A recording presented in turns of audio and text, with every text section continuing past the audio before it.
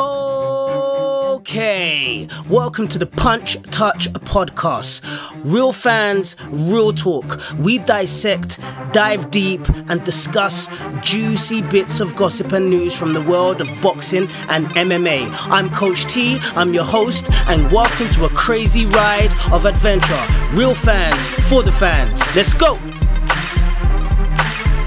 Hey, it's the Punch Touch podcast. It's the Punch Touch podcast. It's the Punch Touch podcast. PTP. Welcome everybody to another fantastic episode of Punch Touch podcast. Yes, we're back again. It's the Three Horsemen this time. This is season 3. Yes, season 3. It's been 3 summers since we've been doing this. And this is episode 5. The title of this episode is That Choke Is Not Funny. Now, I've said that for a reason. I've said that for a major reason, and we're going to go into that. And that reason is to deal with what we saw in the octagon with the main fight and the co-main fight, and that choke was not funny in both regards. But before I get into that, let me get into this. Welcome, riding shotgun again. Well, it's not more of a shotgun. It's more like one of those trucks that have 3 seats in it. And who we got in one of those seats? We've got the farmer. How you doing, brother? Good day, good evening, good afternoon, and I welcome all my viewers. I've been on hiatus for a little while, but I'm back, and I hope to be enjoying this show today. I hope everyone's well, and that we continue. Yes. Always a pleasure to have you back. And also, riding as well in this 3-seater cabin that we've got is the Professor. Welcome back, Professor. How you doing? Assalamu alaikum, my brothers. It's good to be back. I'm very excited to be talking about a great card. I have to add in there, Coach, to at UFC. We've actually got 3 submissions on that main event to chat about, and all of them were fantastic. What about it? But good to be back speaking some awesome stuff with you guys. Yeah, good point. It is a good point. You know, they do say that certain things come in threes. Yes. And before we get into the main meat of this, and when I say meat, I am including, you know, whether those that are vegetarian and love a bit of corn and stuff like that. Nevertheless, I'm talking about the main filler of this is about the UFC. But before we get into that, let's talk about, and I've spoken about this before in a previous show, but I haven't had the pleasure of having these 2 gentlemen's opinion. Fury versus Paul. This fight that happened not too long ago. I mean, it's the fight. It's not super relevant news, but nonetheless, I'm still curious to know your 2 opinion, gentlemen, about this fight that took place with Tommy TNT Fury. But I think his stats may be a little bit different to that TNT title there, and versus Jake Paul. Obviously, Fury won on points after being knocked down with a jab. First of all, Professor, what did you think about this, mate? So, for the listeners out there, I followed Jake Paul way prior to the boxing era, and Tommy Fury's probably come up more on the social media influencer hype. So, my take on this was probably a little bit different and jagged to the boxing purists out there. So please do not throw me out with your pitchforks just yet. But there's a couple of things to take into detail here. Obviously, they have drawn in a lot of bums on seats for this, okay? It will put a lot of other promotions on blast with how, well, not say how quickly they got it done, but in certain how well they've marketed it, advertised it, and so on.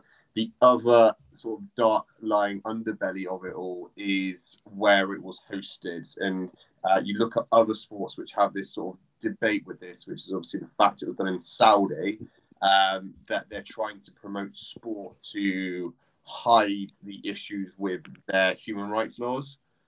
So if you get into golf a little bit, you've got something called Lift Golf at the moment, which is trying to poach players from the PGA Tour to play golf on there, to sort of hide the facts of their issues with human rights laws. When you're getting 2 guys within the boxing arena, they'll happily do it and pay money and chuck money at it to get the right people there. So if you looked at people in the crowd, you have Ronaldo there, you have loads of different people there, type of thing as an example. Today, like Bronze Bomber turned up, Tyson Fury, all that type of stuff. But in terms of the actual fight itself, I was a bit disappointed with Tommy Fury. I think he should have put on a better performance, being the fact that he has only done one thing throughout his whole career other than stepping on Love Island, right? And so for me, if you are a practitioner of that sport for that long a time in any martial art, you should be able to put on a display of dominance regardless of the opponent in front of you, especially someone who has only done it for potentially looking at 3 years, max 4 years at a push, if you see what I mean. That's a fair point, and I do agree with what you said there. This event has got the old school promoters, the old guard, so to speak. It has put them on blast. Definitely with regards to, I wouldn't really call Eddie Hearn an old school, but he is cut from that traditional promoting cloth. And mate, what they've done, the money that Tommy was able to generate is money that a lot of champions do not see in a lifetime of their blood, sweat, and tears. What's going on? Farmer, have you got anything to add to that? I personally think Professor was very kind. I thought it was a very lackluster fight from Tommy Fury. It was a completely a family Fury purist fight. Punch is not watching an 1890s fight. Punch 3 times and grab and hold. Punch 3 front, grab and hold. Rounds 4 and 5, he was a bit decent. You can clearly see the limitation of Jake Paul, but he had power. That's one thing. The guy sits on. He got a lot of power, and he has an equalizer. But as a spectacle, wasn't great. I'm glad he won. I seem to sort of warm to him during the week. But one thing you said earlier on, Coach T, and to be fair, professors always echo this. The boxing promoters around the world need to take note of the future of the YouTubers, the influencers, because they're earning millions and millions of pounds and they're not proper boxers or whatever. And yeah, promoters need to start waking up. Yeah, definitely. They do. And I mean, I think the right person won with regards to the boxer versus the novice. I mean, in a way, I think both of them are novices, really. I think Fury is a novice and a baby when it comes to the purist of the sport itself. And even so, he for me, he did win slightly convincingly, and that was due to his experience of using tricks and the tactics that you've mentioned there, Farmer, the hitting and the holding. His punch selection was much better and refined than Paul's, but nevertheless, I do feel that Tommy was at his max to deal with Jake Paul. I mean, what do you guys think? I think the thing is that what I struggle with, Coach T, every time is, again, I revert to obviously my preference in terms of martial arts, should we say, is obviously jiu-jitsu, right? And I know you obviously have dabbled in it yourself, and anyone listening, they may understand this, but they're both at a young age, right? So we're not talking someone who's past their prime or anything like this. They're both young guns, same height, same weight, same sort of weight. I think Jake had a slight reach advantage. I can't remember which way around it was. Might be Tommy, I'm not sure. But if you had a practitioner, a jiu-jitsu practitioner who was a black belt, who's been doing it for 10 years, right? It was at the grand old age of like 22, 23, right? Take on a guy who's only been doing jiu-jitsu for 3 years, right? You would see that black belt wrap that guy up within less than 2 minutes, yeah, at a push, yeah. And for Tommy to not display that within his boxing skills, because it's not as if the guy was a recruitment consultant for the last 10 years and he's only done boxing now for the last 3 years because of his name.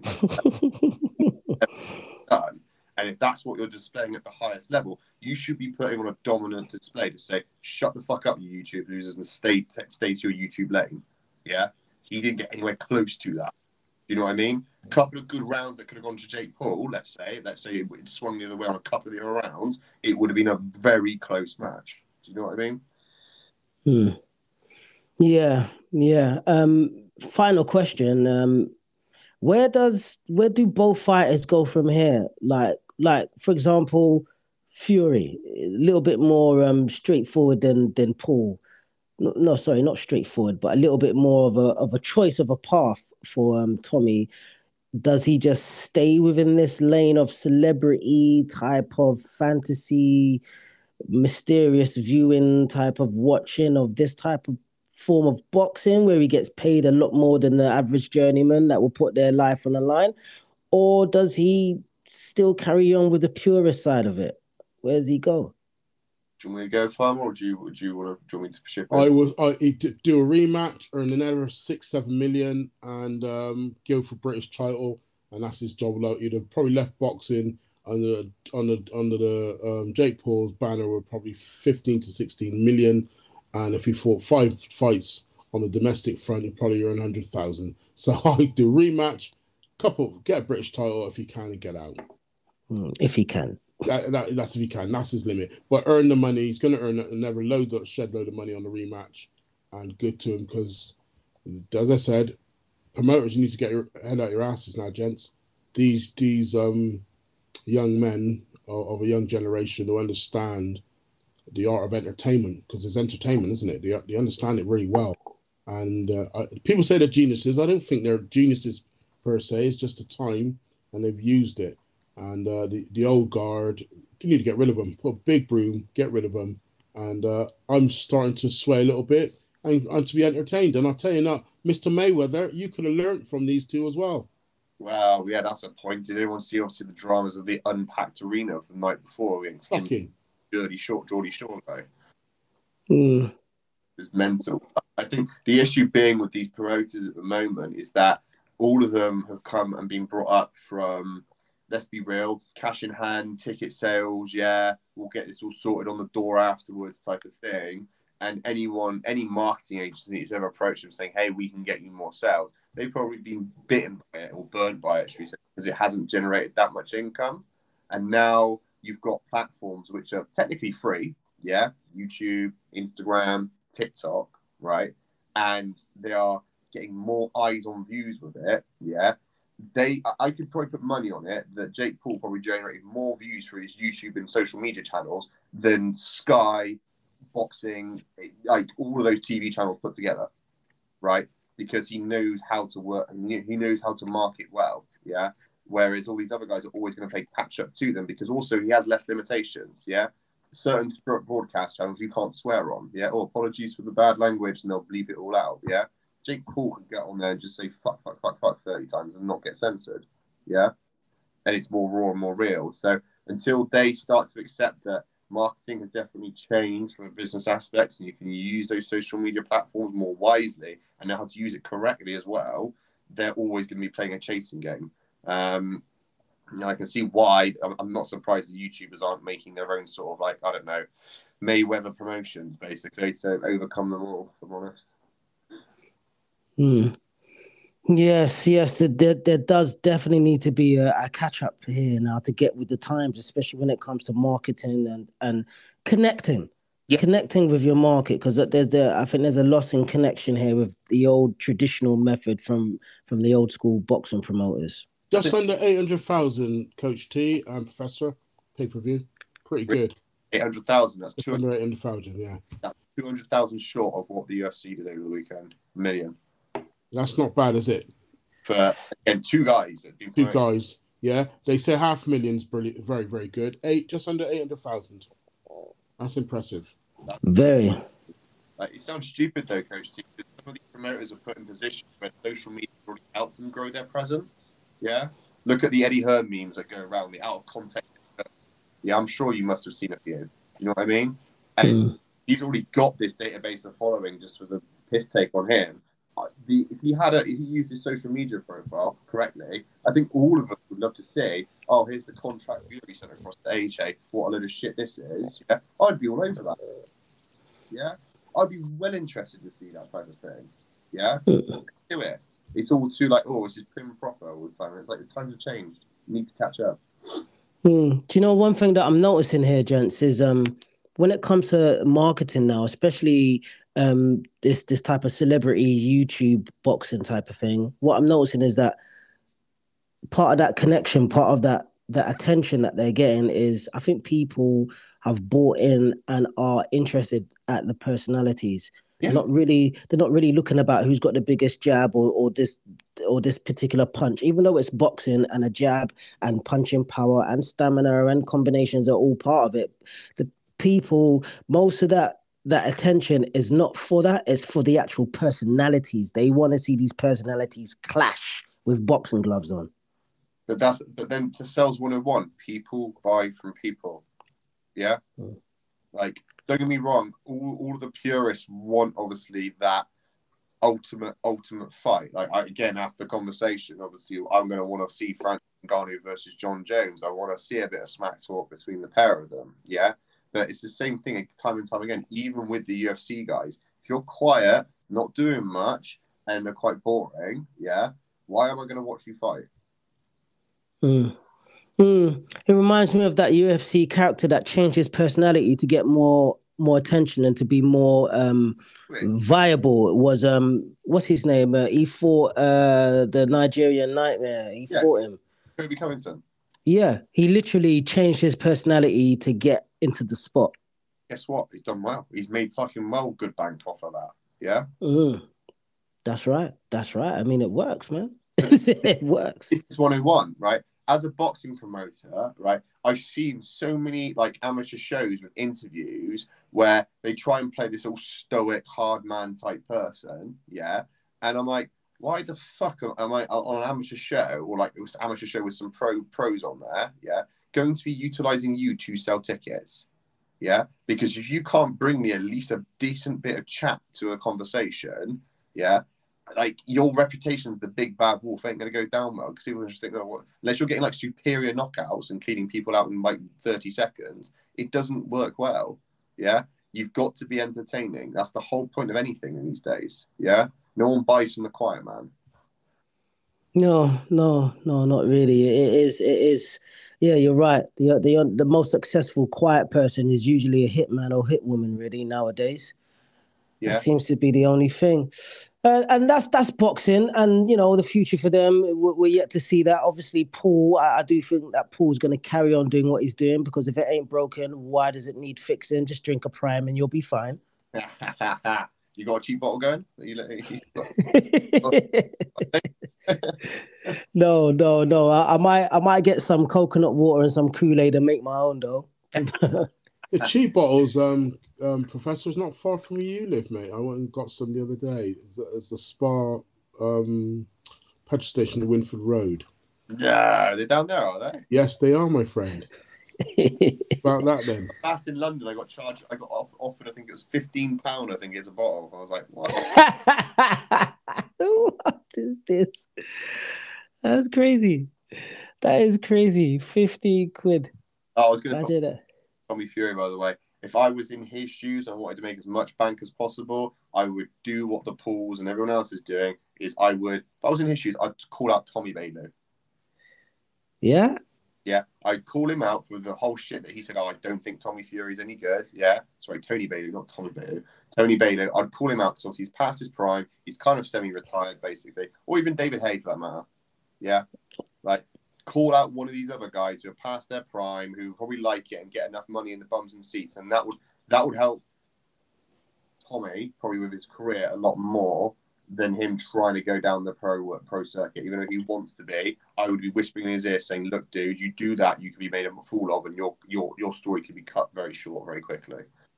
That's not a bad strategy, actually. I quite like that one. Plus, you get the credentials of fighting another pugilist of the sport.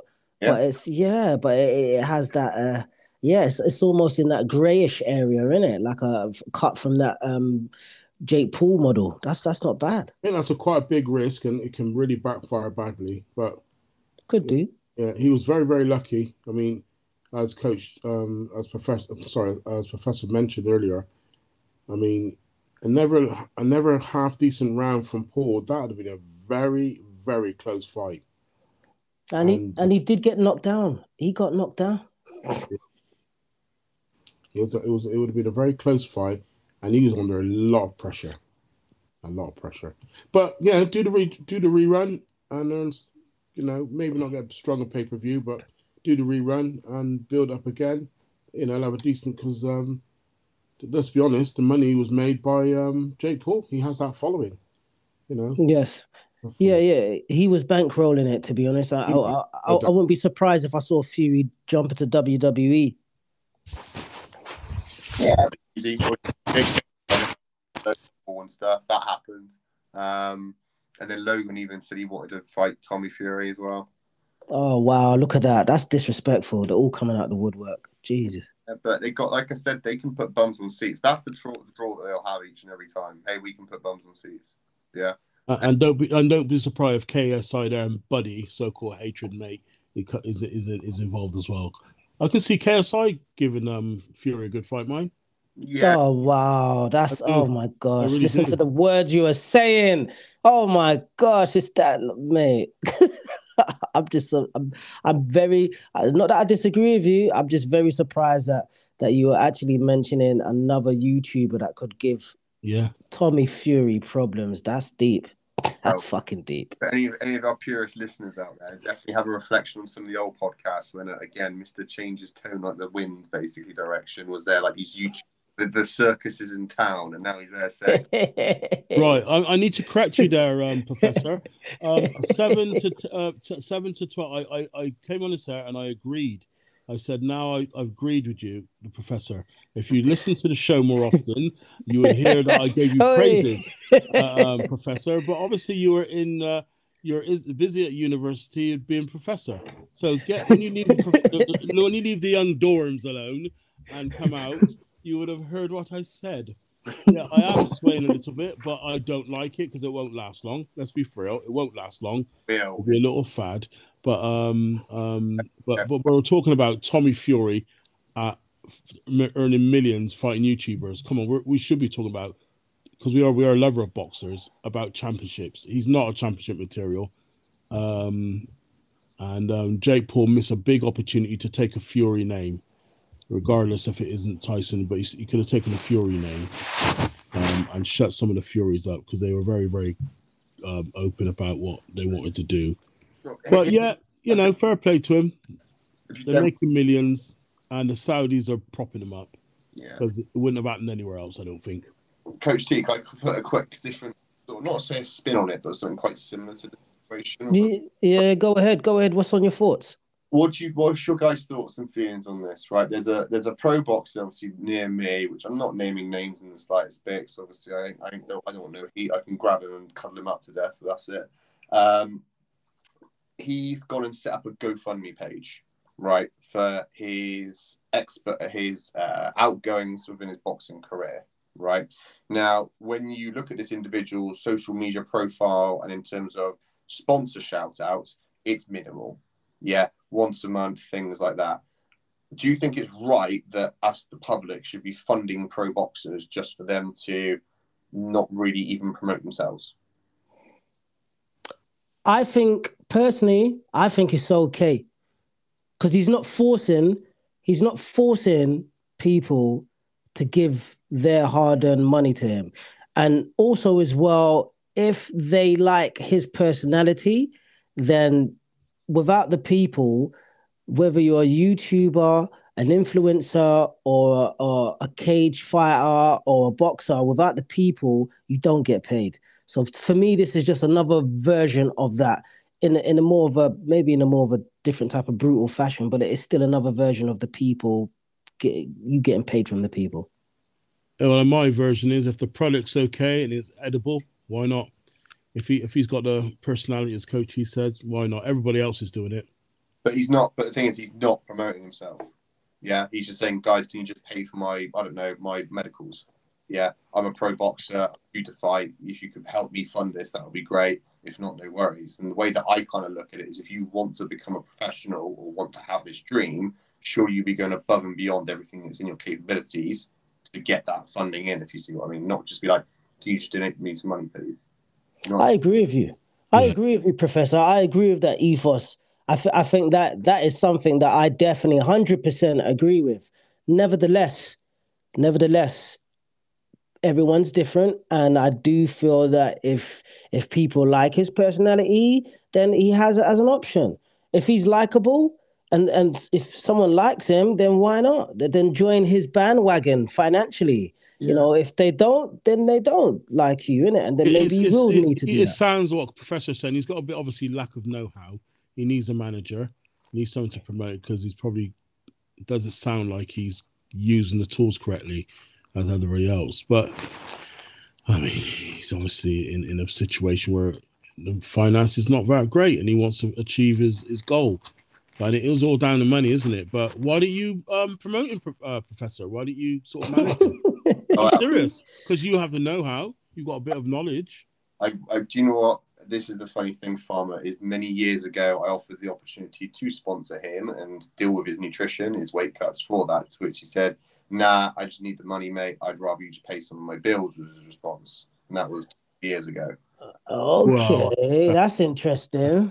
So I'm trying to get biased towards it, but he's not the only person that I've seen do this. There's other obviously different situations where I've seen jiu-jitsu athletes set up GoFundMes to pay for their transport to go and compete in different countries, for example, right? i.e. pay flights or accommodation. It's like, well, you obviously train a lot, that's great, but it's not as if you can't do other jobs on the side to put that funding together.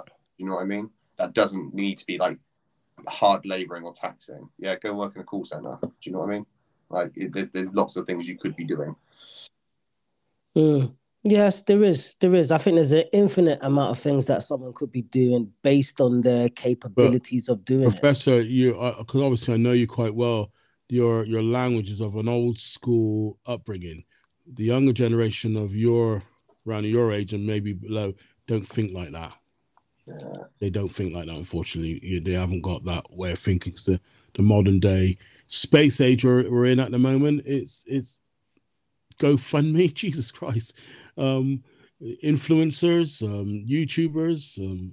Yeah, but then even the influencers, Farmer, let's be real. That like it's the same discussion I have with OnlyFans people, right? When people go, "Oh, OnlyFans is wrong," I'm like, well, no. There's people who do OnlyFans just to think they can make a quick buck. The people who are doing well on it put time and effort into it. Yeah, they've got lighting, they've got sound, they've got videographers following them around, they've got an editing team. Yeah, and big breasts. Yeah, too.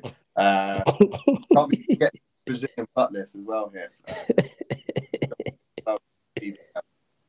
But the idea being is that it's treated like a full-time job. Yeah, like it's no easy route for anything. No one gives you anything for free. Like, you've got to work your nuts off to get somewhere, and the expectation, I think, is so high within most generations. I don't know. Well, you're talking to an old fogey here, and probably Coach T's not that far behind me. We've come from that different generation who just got a graft, haven't you? Don't say our generation is right, but our ethos, the way we think is just different. I mean, I don't think how you got young generation think, but some people can say I'm out of touch, because I'll swim 10 miles to earn a crest where young generation take their speedboat. Do you know what I mean?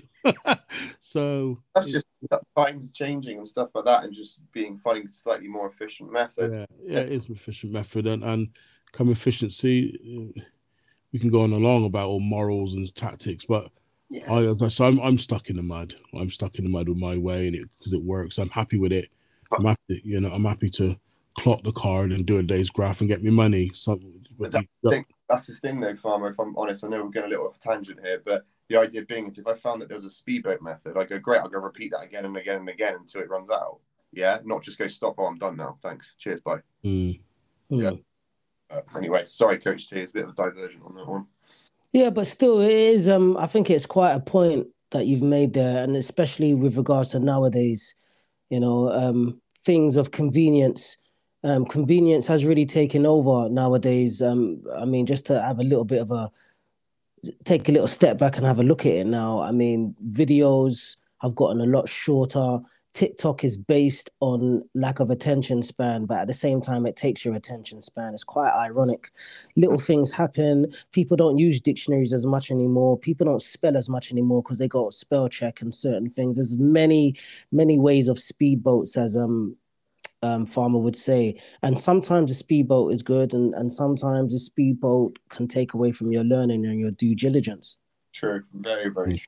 I'd be a very big advocate of that and say that betting's absolutely atrocious now, all these type of things. But to your point, though, Coach T, with all these new technologies now, you could get a fan base in a completely different country and they never meet you in person. Yeah. Yeah. And yet these boxers and obviously these fighters and stuff like that don't utilize these free tools, what we're talking about here. They don't get charged for YouTube, they get charged for TikTok, they don't get charged for any of these type of things, and yet they just still refuse to try and utilize them because, oh yeah, I'm not a tech person. I'm like, how long would it take you to figure out TikTok? Let's be real. Yeah, it's true. Yeah, you're right there. You could get a number one in China and be a multimillionaire and no one doesn't even know in the country you reside in. Exactly. Like, to take all the Welsh guys, for example, who say, we're in the middle of nowhere, we don't get a fan base, You could have a fan base in the south side of Australia, Like, without a hesitation, because you've got that easy connection now, It's mental, but anyway. Speaking of... Go on. Speaking of mental, let's jump into the Ultimate Fighting Championships. And I haven't spoken about this on the show for a hot minute, man. Oh my gosh. UFC 285, Sunday, the 5th of March, happened at 3 o'clock, silly o'clock in the morning. We saw the return of the GOAT. Some would call him, I'm not mentioning some names, some would call him the cocaine GOAT. But this man, as well as his partying and driving fast cars and maybe having Barneys with partners, he definitely did his thing on the main event. And we also had the women's flyweight co-main event with Valentina Shevchenko. What a sexy hit woman she is, man. Versus Alexia Grasso. And we had the welterweight of Jeff Neal versus Shavkat Rakhmonov. Oh, what a fight. Great pronunciation, Coach. Get in there. Did you like that? Yeah, let me put my teeth back in. Yeah, so let's talk about the main event first of all. Jon Jones out for like 3 years, and he wasn't just out. Like, there was all sorts of fuckeries and shit before he was out. He was going through a lot of shit. I remember saying to the farmer that at the moment the only person that seems to be defeating Jon Jones is Jon Jones. Yeah. Crazy. And he versus a point scoring, a point fighting extraordinaire, Cyril Gane. Mate, I really thought, gentlemen, this fight would be Cyril using all of his weapons to keep Jon Jones away, which is very, very, very hard to do, but at least he is a great striker. Like, he's not a bullshit striker. He's a very decent striker with all his extremities, to be honest. Very good striker. Did not go down like that. I mean, Jon Jones got 2 for 2 in regards to takedowns. I mean, there was only 10 significant strikes from Jon Jones in the whole fight. 10. Like, Cyril Gane only had 8 and only got 6 of them. I mean, shit. Oh, mate. What I saw, the way Jon Jones dealt with him, it was so clinical. The grappling, if you couldn't see the intricacies of what was going on, it was quite boring. It was that simple and calculated, clean, no frill shit, like all efficient. My God, and he took Cyril down. He said he was going to do it. He did. He just grabbed hold of him like a angry obese child that was taking a piss in Lidl's and just dealt with him.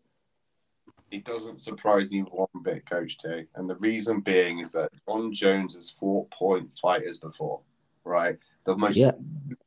If you wanted what you saw on the weekend, a shortened down version of the Lyoto Machida fight.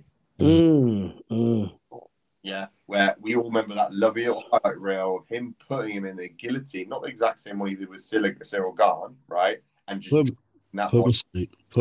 Standing guillotine, in it. Yeah, put him asleep. Awesome. One of the best finishes I've ever seen in my life. Yeah, I had no in my mind that it was going to happen. But if I'm honest, the only thing I was highly disappointed with is that Jon Jones did not do his typical bear crawl over to Cyril Gane at the beginning of the match. I was hoping to see him crawl on over like the black beast that he is, and he didn't do it. But that was my only downside disappointment. However, the thing which I think a lot of fight fans are going to be when I say disappointed in a negative way of that, is that for 3-year hiatus, to only see 2 minutes and 4 seconds is a little bit like, ugh. It's like bigging up to your girl, isn't it? And then you're giving a 2-minute performance. It's not going to go down too well, is it? There you go. There you go. And you took a blue pill. Imagine that. Yeah, exactly. Well, I don't see it like that. Yeah, I hear what you're saying, but the point is, the 3-year hiatus, John Jones should have been rusty, should have been scared. He put on nearly 40 odd pounds. You know, that there was a legacy performance. And unfortunately, Cyril Gane and the UFC have whetted his appetite. I honestly believe, and I do like Stipe. I think he's going to absolutely destroy him. What, Stipe? Yeah, I think he's going to destroy Stipe because now he's got his legacy. Remember, the great Saint Pierre came back and he beat. I didn't rate him a bit of Bisping, but he did it. You know what I mean? He came out of retirement and he beat him, and that sort of thing. And then he retired again. But he had some. What's that medical problem JSP had? That skin thing. I can't remember what he had. And he beat Michael Bisping when he came out. And John Jones is going to beat the man who beat the man. So he's going to beat the greatest heavyweight of all times is Stipe with his record. Oh, mate, his legacy. That was a legacy return. That has cemented legacy. If we look back in 4 or 5 years, don't remember the fight, but we're going to remember the record book. The man was out for 3 years, not just fighting at 205. He went up from 205 to 250, argument's sake. Put on 45 pounds to get that weight and fight a natural heavyweight, a big, powerful man, and beat him in 2 minutes. That's legacy, man. That's incredible. I do disagree with you with regards to him destroying Stipe. And if he does destroy Stipe, it's going to be because Stipe is durable and we'll see more. I think we'll see more. I think Stipe is going to present more of a challenge. Yeah, do you know why I say that? Because every time he says a certain thing, go back in the archives of the interview, when he actually says he's going to do something, like his return fights on I'm going to do this, he does it. And the way he said it, I am going to give my all. And I'm telling you, Stipe, stop your firefighting and start training. Then at the end of that interview, he said, I'm going to beat him. I'm going to stop him. And I'm sorry, viewers, if you listen to this man, I'm not going to change my mind. I do believe he's a psychotic individual. I really do. He's a sociopath. But he has that utter confidence and killer, and he will be brutal in that fight.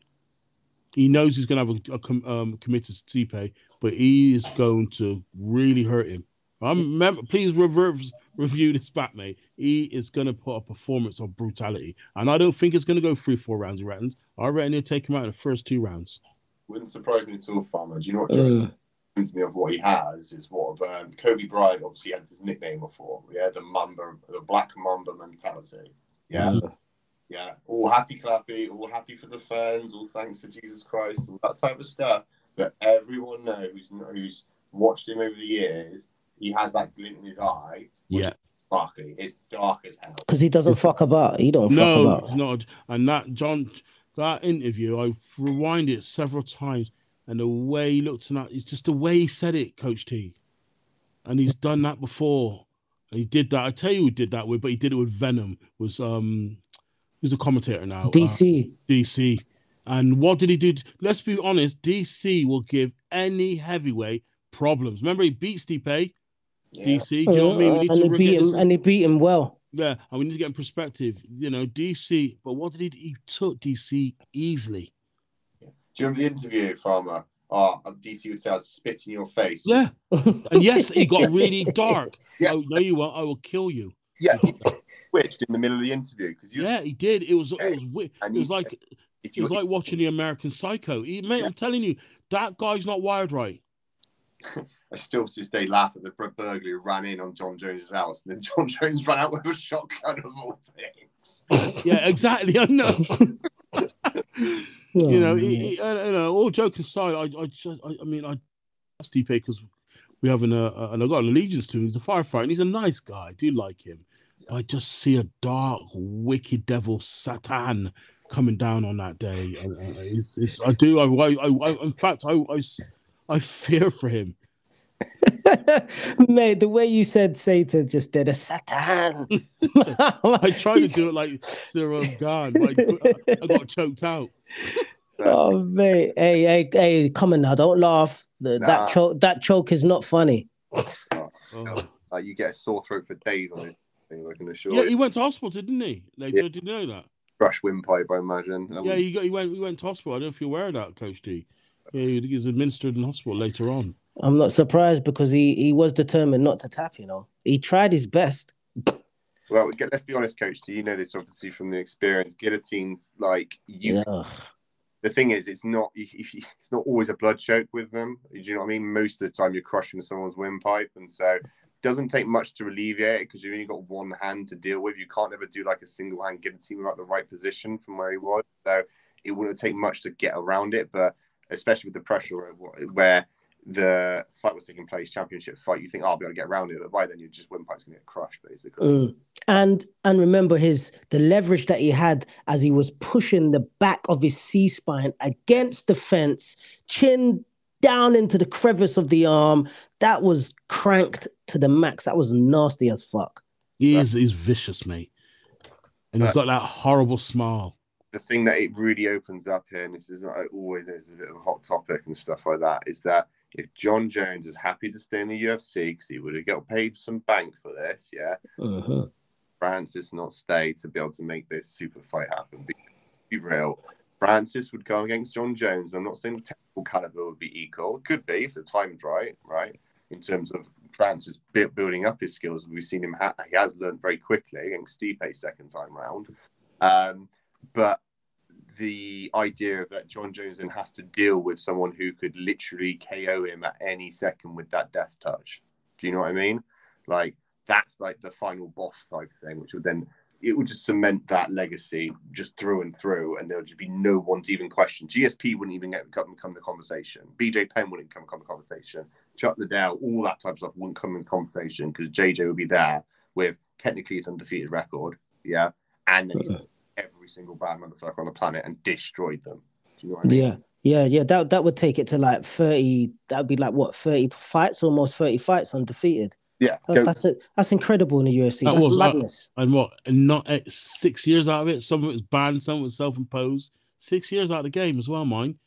You just go, he's old is he? 30 odd years of age. 6 years out of the game. With being banned and self-fighted. Wow, incredible. It wasn't as if he's doing this since he was 8 years old. Do you know what I mean? Like a lot of the young guys coming up through. I'm going to say, he did because he's got two superhuman brothers wrestling. The NFL. And because your article, his dad encouraged him to fight. So you got three super genetic freaks, three genetic freaks in the household. Just he's constantly training. You know what I mean? You're wrestling against freakish brothers who are just phenomenal athletes, not the average cat. He was priming, mate. He was priming. I don't know. I just read this on Wikipedia. So apologies if anyone can hear this. He went undefeated in his amateur record. It was 6-0 in 3 months. 3 months. Was that no? Hold on. Is that no? He then signed with the UFC. So hold on. That would have been his pro MMA debut. Yes. So that would have been his pro stuff. 6-0 in 3 months. That's crazy. That's crazy. And that's all good, but let's hop off John Jones's dick now, okay? Come on now, let's stop spitting on it. Let's hop off now, and let's deal with the women, because this was a good fight. This was an upset. The women's flyweight co-main event with Valentina Shevchenko versus Alexia Grasso. Oh my gosh, what a fight! I mean, like we got like. Alexia, she got to like 308 total strikes and 182 of those landing. There was fireworks in this fight, and I mean the takedowns. Valentina, I think she kind of swayed the fight because she didn't like what was going on her feet, and she took her down 4 times out of 6, and it worked. For me, I had Valentina up during that fight, and it was mainly because of the ground control and the groundwork and how she was able to nullify the heat that she was getting when they went toe-to-toe and standing. Well, Alexia, she's a dog, you know. She is a dog of a fighter, very aggressive to the point in the first couple of rounds, gents. I don't know what you guys think, but I felt that she was almost too aggressive in the first couple of rounds because she kept on getting caught in the takedowns because she was just really just going into it, not really catching her balance, falling into her punches as she was trying to remove Valentina's head top. Great fight. Loved the way that she took the opportunity the minute Valentina made a bumper mistake. The minute that was a spin kick that didn't work, mate. So close to doing that. I didn't understand why she did that. Well, I mean, it was we are talking like round 4. It was round 4, so she's not fresh. They're tired. They're fatigued. Maybe if she'd done that first couple of rounds, it would have been a lot more sharper of a kick, maybe even hit the target. But this is round 4, and she's been getting peppered. You know she didn't like the fits in her face. Valentina, she didn't, man. That's why she reverted to what was in her skill set, and it was working till Alexia just decided to choke her out. Great finish. No doubt about that. I was just at this point because I think Valentina was just get that. Her timing, her takedowns are fantastic. We got to give her credit to that. Her timing was beautiful, and she just kept her ranged. Should have won that. We wouldn't have won it pretty, but I think she would have won that fight. But you got to say, Alexa, what a great performance in that. Her finish was sublime. That timing, and as soon as she turned her back, she was on her and wrapped her legs around her and got her to the ground. That was one of the fantastic finish when they broke it down and explained it better when you in the week I was watching it. And when she said she trained and time, it was a timing. And it was perfect execution.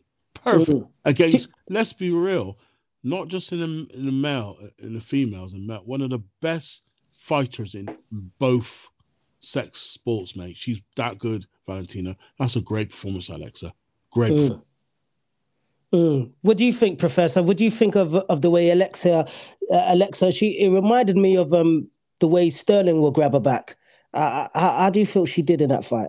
Oh, the jiu-jitsu was fantastic from Matt Spencer and the grappling. Like, there's a great picture, I think, of that where the original rear naked choke was more on her chin, and where she was squeezing so hard, it was a white stripe across her face and mouth. Mate! And then it got readjusted to underneath the chin. I think the problem being here, gents, and like I said, we've all seen this before with multiple people, is that Valentina went into that fight to defend her belt. Yeah.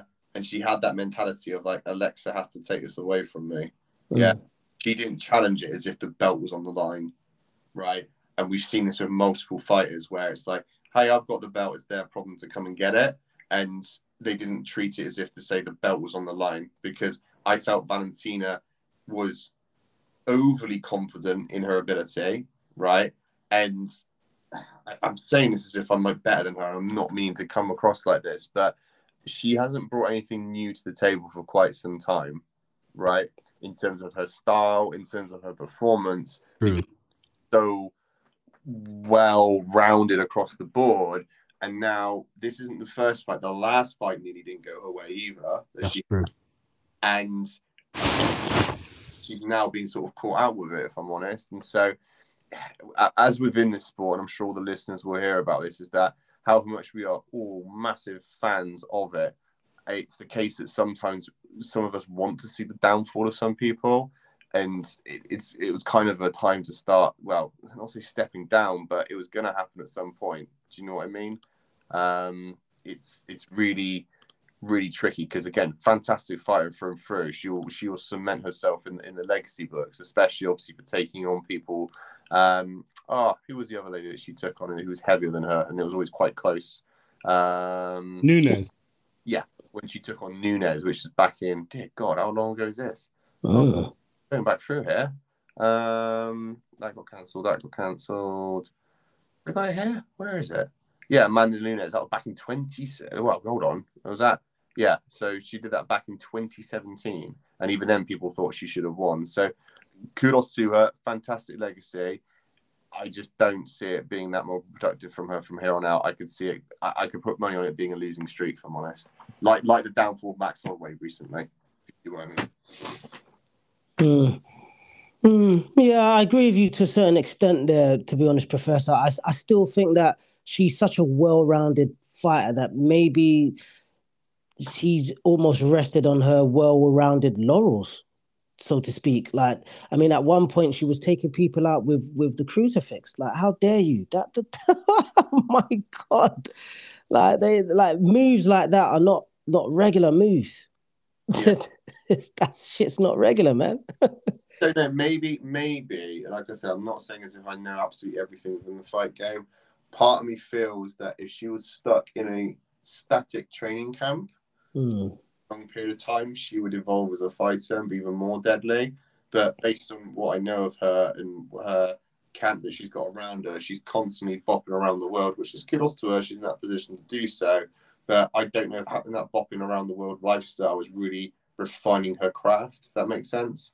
And she's just keeping up to the high standard of which she's set herself and has been for many years. And now I think people are starting to unpick it a bit more. More fights you have, the more tape there is, the more you start to see holes. Do you know what I mean?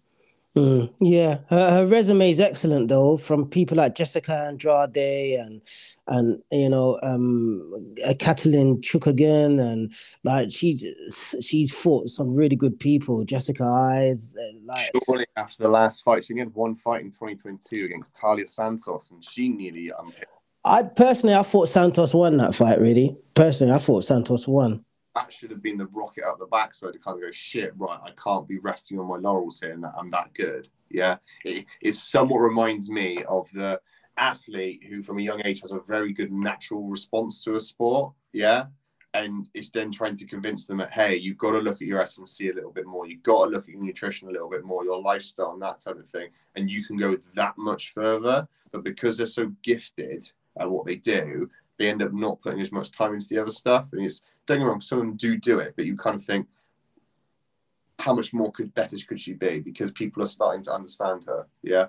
And that's I personally think it's her age. I mean, this lady's record in fighting is the best on the planet, mine. Yeah, it is. Holly Holmes, Amanda Nunes, not in the mixed martial arts. I'm on that. She's a judo champion. She's a world kickboxing, world taekwondo. She's a professional boxing record. You know, she's phenomenal. Muay Thai. She's in a record of world sport in fighting is second to none. So I honestly believe it's her age. She's 36, and I think the age is catching up on her. Because I mean, Coach T can probably tell us a bit more about this. Sorry, not Coach, Professor on women's age. I'm a strong believer of that.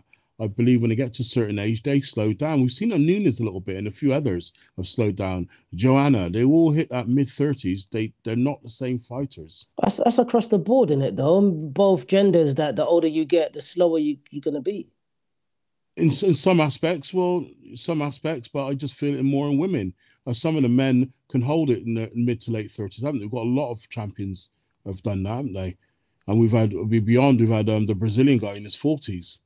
You know, I don't know. I just think you look at a resume: European champion in Taekwondo, European world champion in Muay Thai. These are judo, boxing, a couple of boxing, professional boxing, kickboxing. This one's off the scales, mate. No wonder they call her the assassin. She's well-rounded, man. She's incredible. So you imagine all doing those separate arts for many, many years. You can't keep doing that. No, I get that. And the thing is that she's, like I said, she's what, first record was back in 2003, right? And again, like, she's done so much, obviously, with different things. And as a female at that age, I'm not saying obviously what women should be doing, and obviously on International Women's Day we're recording this, but it will come to a point of those other sort of discussions about having a family, settling down, and obviously diversifying with that. Like, look at Joanna Jędrzejczyk, for example. She retired purely for the fact that she wanted to have kids. Yeah. Like, those thoughts may cross her mind, because at the end of the day, she's obviously made a good amount of money from this. Otherwise, she never see her talking about fighter pay in the slightest bit, which is interesting. Yeah. And it's now to the point of, what more has she got to accomplish? She's defended her belt. She's fought Amanda Nunes twice. She's defeated other world champions like Joanna Jędrzejczyk. Jessica and all, yeah. I mean, on topple, do you know what I mean? And be like, she could have retired in her last fight. Do you know what I mean? So, do you know what, guys? Thanks enough. But that's it. But based on what Farmer, what you were saying there, Farmer, as you hello. Combat exploits. Yeah, sorry. I get hello. You still there? There you go. Yeah. Based on the fighting exploits that you let everyone know about what she's done with regards to different combat sports across the spectrum. I get the impression that maybe she's not retired because she actually likes fucking fighting. Maybe. Like this is someone that likes combat sports, isn't it? I personally think the reason why she's not retired, guys, is that after this fight, if she had won, she would have taken on Nunes. She wants Nunes' fight because I personally think she definitely won that second fight. I don't know how the judges gave that. And then Amanda Nunes, and Amanda Nunes now is also a bit suspect. I mean, because I spoke to Professor about this. She kept going 145, 135. You can't keep doing that. And she was kind of wanted. So this is a great chance, I think, Valentina to get her revenge. But unfortunately, there's Alexa got in the way. and choked her fine ass out. Speaking of chokes, and similar songs on Amazon Music. There you go. That's Alexa off. Sorry, Alexa, stop. You stay there with Alexa. She'll be recording you and your missus' private conversations. You stay there. Speaking of choking, now remember the name of this episode. That choke is not funny. It's not funny when it's happening around your windpipe and crushing your voice box. Jeff Neal versus Shavkat Rakhmonov. What a fighter he is. That was a bang affair. For me, that was fight of the night. Yeah. What a bomber blackberry tart of a fight. We got Jeff Neal 15-5, Rakhmonov 17-0. I mean, the strikes in this fight were under 200 each, but they were both going for it. One thing was interesting that Shavkat, he went for 4 takedowns and didn't get one. Interesting. Yeah, I think the fight in general was absolutely awesome from start to finish. My biggest concern at this point is the UFC putting him out to dry too soon because of this record. Yeah, it's like when I think of it as in the boxing terms, when someone's got a high record without any losses to it, they start chucking him to the lions too soon and it ruins the build up for them. And part of me feels that yes, Jeff Neal is a great door opener to obviously some of the more top guys, obviously within the welterweight division. However, I don't want to see him destroyed like they did with a lot of other UFC fighters. Yeah. Things that kind of Sage Northcutt is a good example. Paige Van Zandt, for example. Yeah. I'm not saying the guy couldn't handle it. I just don't want him to get ruined and become the next Darren Till 4 years down the line. Yeah, when he's out of the UFC. Do you know what I mean? Oh, I don't know about. I think he's brilliant. I think he's going to be champion very soon. He's tough, but he took way too many punches. Yeah, he's gonna get you. He's one of the best boxers in the UFC, man. He's striking. He's a good boxer. I don't know if you know that. He's a very, very, very good boxer. Jeff Neal? Yeah, very good boxer. Very, very good boxer. But it's not as if he got other good boxers in there. But I think the one comical thing I did see someone was saying the rear naked choke they did reminded them of a bouncer on a night out type thing. So it was a very weird position for him to get the choke from. It was like stood top. He just wrapped his arm around the guy's neck as if he was like kick him out of the nightclub. Yeah, but he maintained that power. Was it round 4? Round 3. Right. Yeah, he maintained it, man. It was just great fight. I really enjoyed that. I love to see him fight. Who's the Swedish Chechen? Come on, help me out, guys. He's a Swedish guy. Hamza. I love him to fight Hamza. I love that. I love to see them two go at it. I think they would. It would be good. I think the concern that they would have is like how close the fan base is, and if you're there, you probably want to put the same fan base against each other. Do you know what I mean? Like they'd rather have America versus Brazil or Europe, Swede against a Brazilian type thing, for them to have someone who are very close in terms of territory wise I appreciate obviously Kazakhstan's nowhere near, obviously. Is Uzbekistan? I mean, they're completely different. They're completely different ethnic groups, aren't they? One's I don't know, but then again, not to stereotype here, but they have got a big like Muslim community behind them. If you see what I mean, yeah, in traditions and beliefs. It will be a fantastic fight, mate. I love Put it in Saudi, but that's it. I love that fight. That if he comes through that against this guy, mate, this guy is as your famous words, Coach D. This guy is no joke. He took some absolute left and right, brilliant boxing punches, and he took them. Niels, he can bang. He's a very good boxer. He did. He swallowed him, didn't he? He swallowed him like a big ass a pill. Like Jesus Christ, the shit that he was taking, and the body work from Shavkat was beautiful as well. I really liked the way he worked Jeff Neal's body. He was good, mate. I'm definitely taking note of him. Yeah, definitely. It didn't surprise me that the fight didn't actually get stopped sooner because there was some points where you thought, "Fucking hell, how the hell is Jeff still standing?" type thing. Yep. But again, I think, like I said, my biggest concern is you'll get put to the lines too soon and you'll get like torn apart, basically. And it's not saying he hasn't got the capabilities to go there, but the only reason he's got a lot of hype around him is because of that after that 17. So actually, take your point here, Farmer. You say this all the time. Who are the other 17?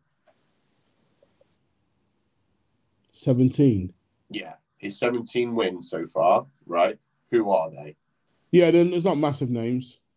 And that's my concern. Like, they're not massive names. It's not as if he's gone through 17 Justin Gages. Do you know what I mean?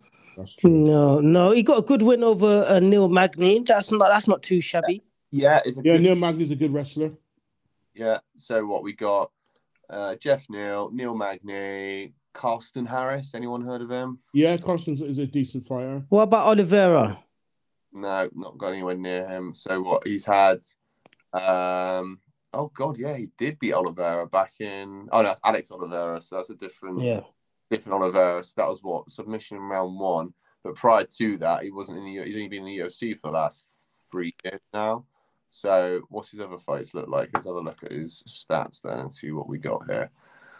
Oliveira. Then we're into again Kazakhstan basically for the rest of it. Russia, Korea, Kazakhstan, and Russia. So. Again, taking your Khabib sort of view on it and being honest here, Father. No, he's a better than Khabib because he's an M1 global welterweight champion.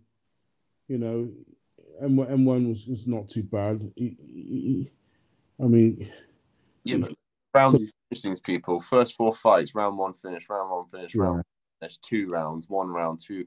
Like the only one it looks like by the looks of things is what Faradin Odilov from again Kazakhstan, where it went 3 rounds and was at the 3rd minute of the 3rd round. The rest of it have all been pretty clear. So that, like I said, I'm not discrediting the guy in the slightest bit. Right, he's obviously got a record of it. How legitimate is that 17 based on the fighters he's fought? I don't know. It's not as if he's fought, like I said. I don't know. Like I said, Justin Gaethje or like Dustin Poirier 17 times. Yeah, I hear you. No, that's a very good point.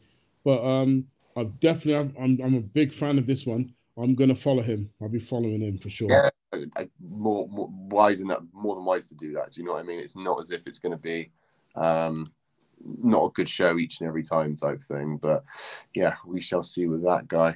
It'll be. And a quick one before we wrap up this edition, gents. I do want to speak about UFC 286 very quickly, though, however possible that may be.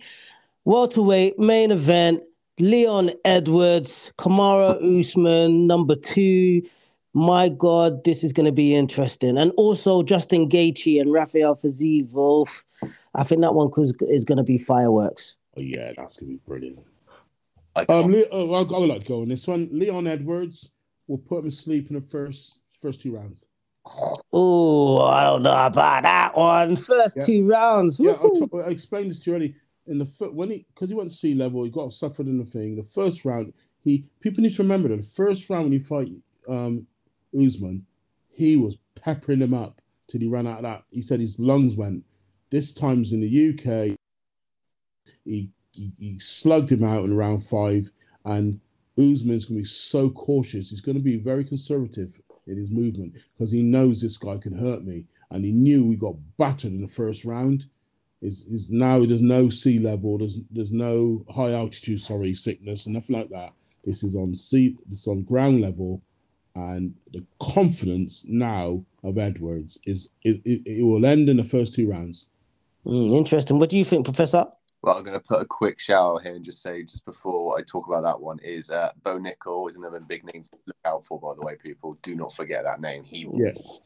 Good wrestler. Don't think he'll make it in the game, personally. Well, I think he had a great debut, by the way. I think that was great. He was okay. Mate, John Jones card debut. Fucking epic. But anyway, if I'm honest, Leon Kamaru, fantastic fight. I'll be really interested to see if I think my doubts has always been with Leon's style.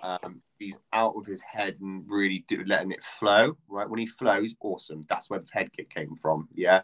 When he's a bit stiff and not doing too much and being way too cautious, that's where his problem will come into it. So he'll lose this fight in his head if he wants to, yeah? Where he'll be a bit too tentative. My biggest concern is that some of the biggest wins come from people who have just lost. And Kamaru ain't going to take this lightly.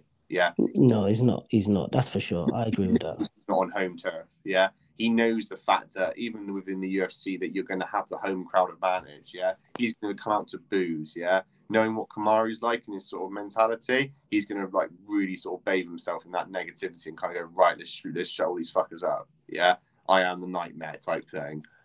So put it like this, Leon can't be dealing with pep talks in round 5 to try and clean it at the last minute. I might eat more words of this, but he needs to come out of that tenacity from that get-go. Yeah. And that's a very, very great assessment. I bow to that, and I agree with you. I'd like to also shout out for Jack Shores on that card as well, in the preliminary card. So I hope good luck for Jack. Yeah, big shout out to Jack Shore for sure. That's good. And then Justin Gaethje, Raphael for Zayed. Oh my God, that's a main event on his own. Yes, that one is going to be fireworks. That could be fight of the year potentially. They both come to bring smoke, and they're both, personally, I think they're both very, very, very crazy, violent men. Definitely. I've seen one of my good fighters that I sponsored been out in Thailand with Raphael as well, where he's been in there blasting the pads and stuff with him. And so, yeah, very good standard when it comes to it. It's going to be interesting coming out of Justin Gaethje's camp, with Trevor Whitman, obviously with having his whole team of champions, then having no champions in his team. How that's going to go down, because I appreciate Justin doesn't just train. Does he just train purely with Trevor, or does he train? I want to say the American Top Team. I don't know why, but yeah, I'll be interested to see what the vibe is in that camp. Not doing anything against Trevor Whitman in the slightest bit. Very, very knowledgeable guy, but I imagine it came a little bit deflated having all the champions into no champions all of a sudden in the space of a year. Quick predictions for that fight. I'm picking Raphael Fiziev for this fight. I think Justin Gaethje should have it on paper, but I think Raphael's a young gun coming up. That's a good point. Very good point. That's a good point. I understand why, because Justin's had a lot of wars, and he's 35 nearly now. These guys start aging soon. They really will. So who you picking? Oh, sorry, I gave my first pick in Leon Edwards, mate. No, I'm talking about Justin Gaethje, Raphael. God. Which one? Come on. My head says Raphael, my heart says Justin. Oh, come on. Don't do a Switzerland. We're not at war. Come on. All right, Justin. I like Justin. And what do you think, Professor? I'm going to go with Justin. About Leon and Kamaru. And you, Coach T. I'm going for Leon. I think Leon's going to do it. That's such a hard question. I want to go for the hometown boy, but I just if Kamaru has that Black Mamba mentality, you know what I mean? Like, I'm coming for you, I don't give a fuck. That Michael Jordan-esque type feel, yeah. And that's my biggest concern about Leon. Professor, stop being anti-Jamaican now. Come on, go with our jams, mate. You know we're great. Come on. But I have too many connections to Leon, probably closer than you do. I probably know him closer in person than you do. Well, if he put yellow yam and dasheen and yellow and banana, I surely will understand me and he will understand what to eat. But what I'm saying is, Coach, and that's fair enough. But that's gonna be tough. Kamaru's a good fighter. Let's not kid ourselves. He's a good fighter, and he wants his revenge. and that he'll have his nice sort of legacy to go for as well, because he's going away from home, which he's not done actually, going away from home to beat the man who beat him, and on British soil he's going to have 20,000 odd mental British fans vying for his skin, and Leon's on a hype train. It'll be great. It's going to be a great test for Kamara to get back on the horse. I'll put a bigger prediction on this. I can see a third fight happening between the pair of them. Wow. A trilogy. It would be nice, but let's see how number 2 goes. This is the trilogy. Oh, okay. For the quadrilogy, then like ignore the first ones. That didn't really happen. Let's be real. They're both too novice at that point. But yeah, fair point. Yeah, that is a fair point. Technically, it is.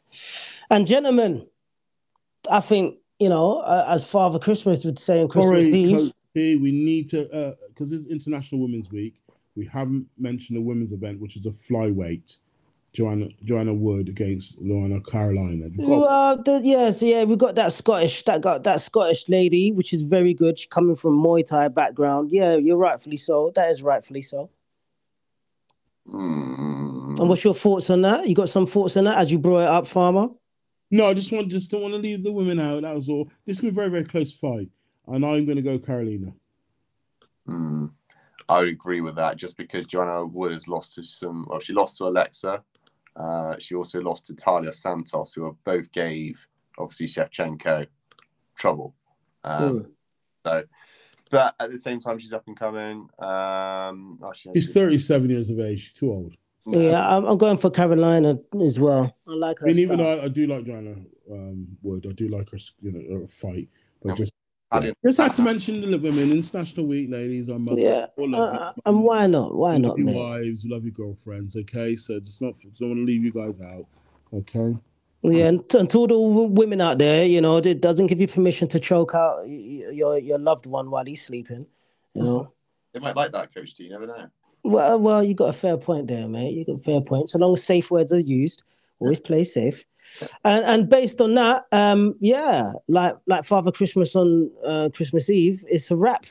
It is a wrap, and that is great. I mean, we've covered a lot of ground, gentlemen, and it's always a pleasure to have both of you on board. It's been a while since I've had the pleasure of both of your sultry tones and your insights, because they're so different and they're so unique and they're filled with content. And I'm a firm believer that anyone that listens to us speak, I think they get a good spectrum of different input. And that's the whole point. We do this for the listeners that like the sweet science of boxing and the brutal strategy of MMA.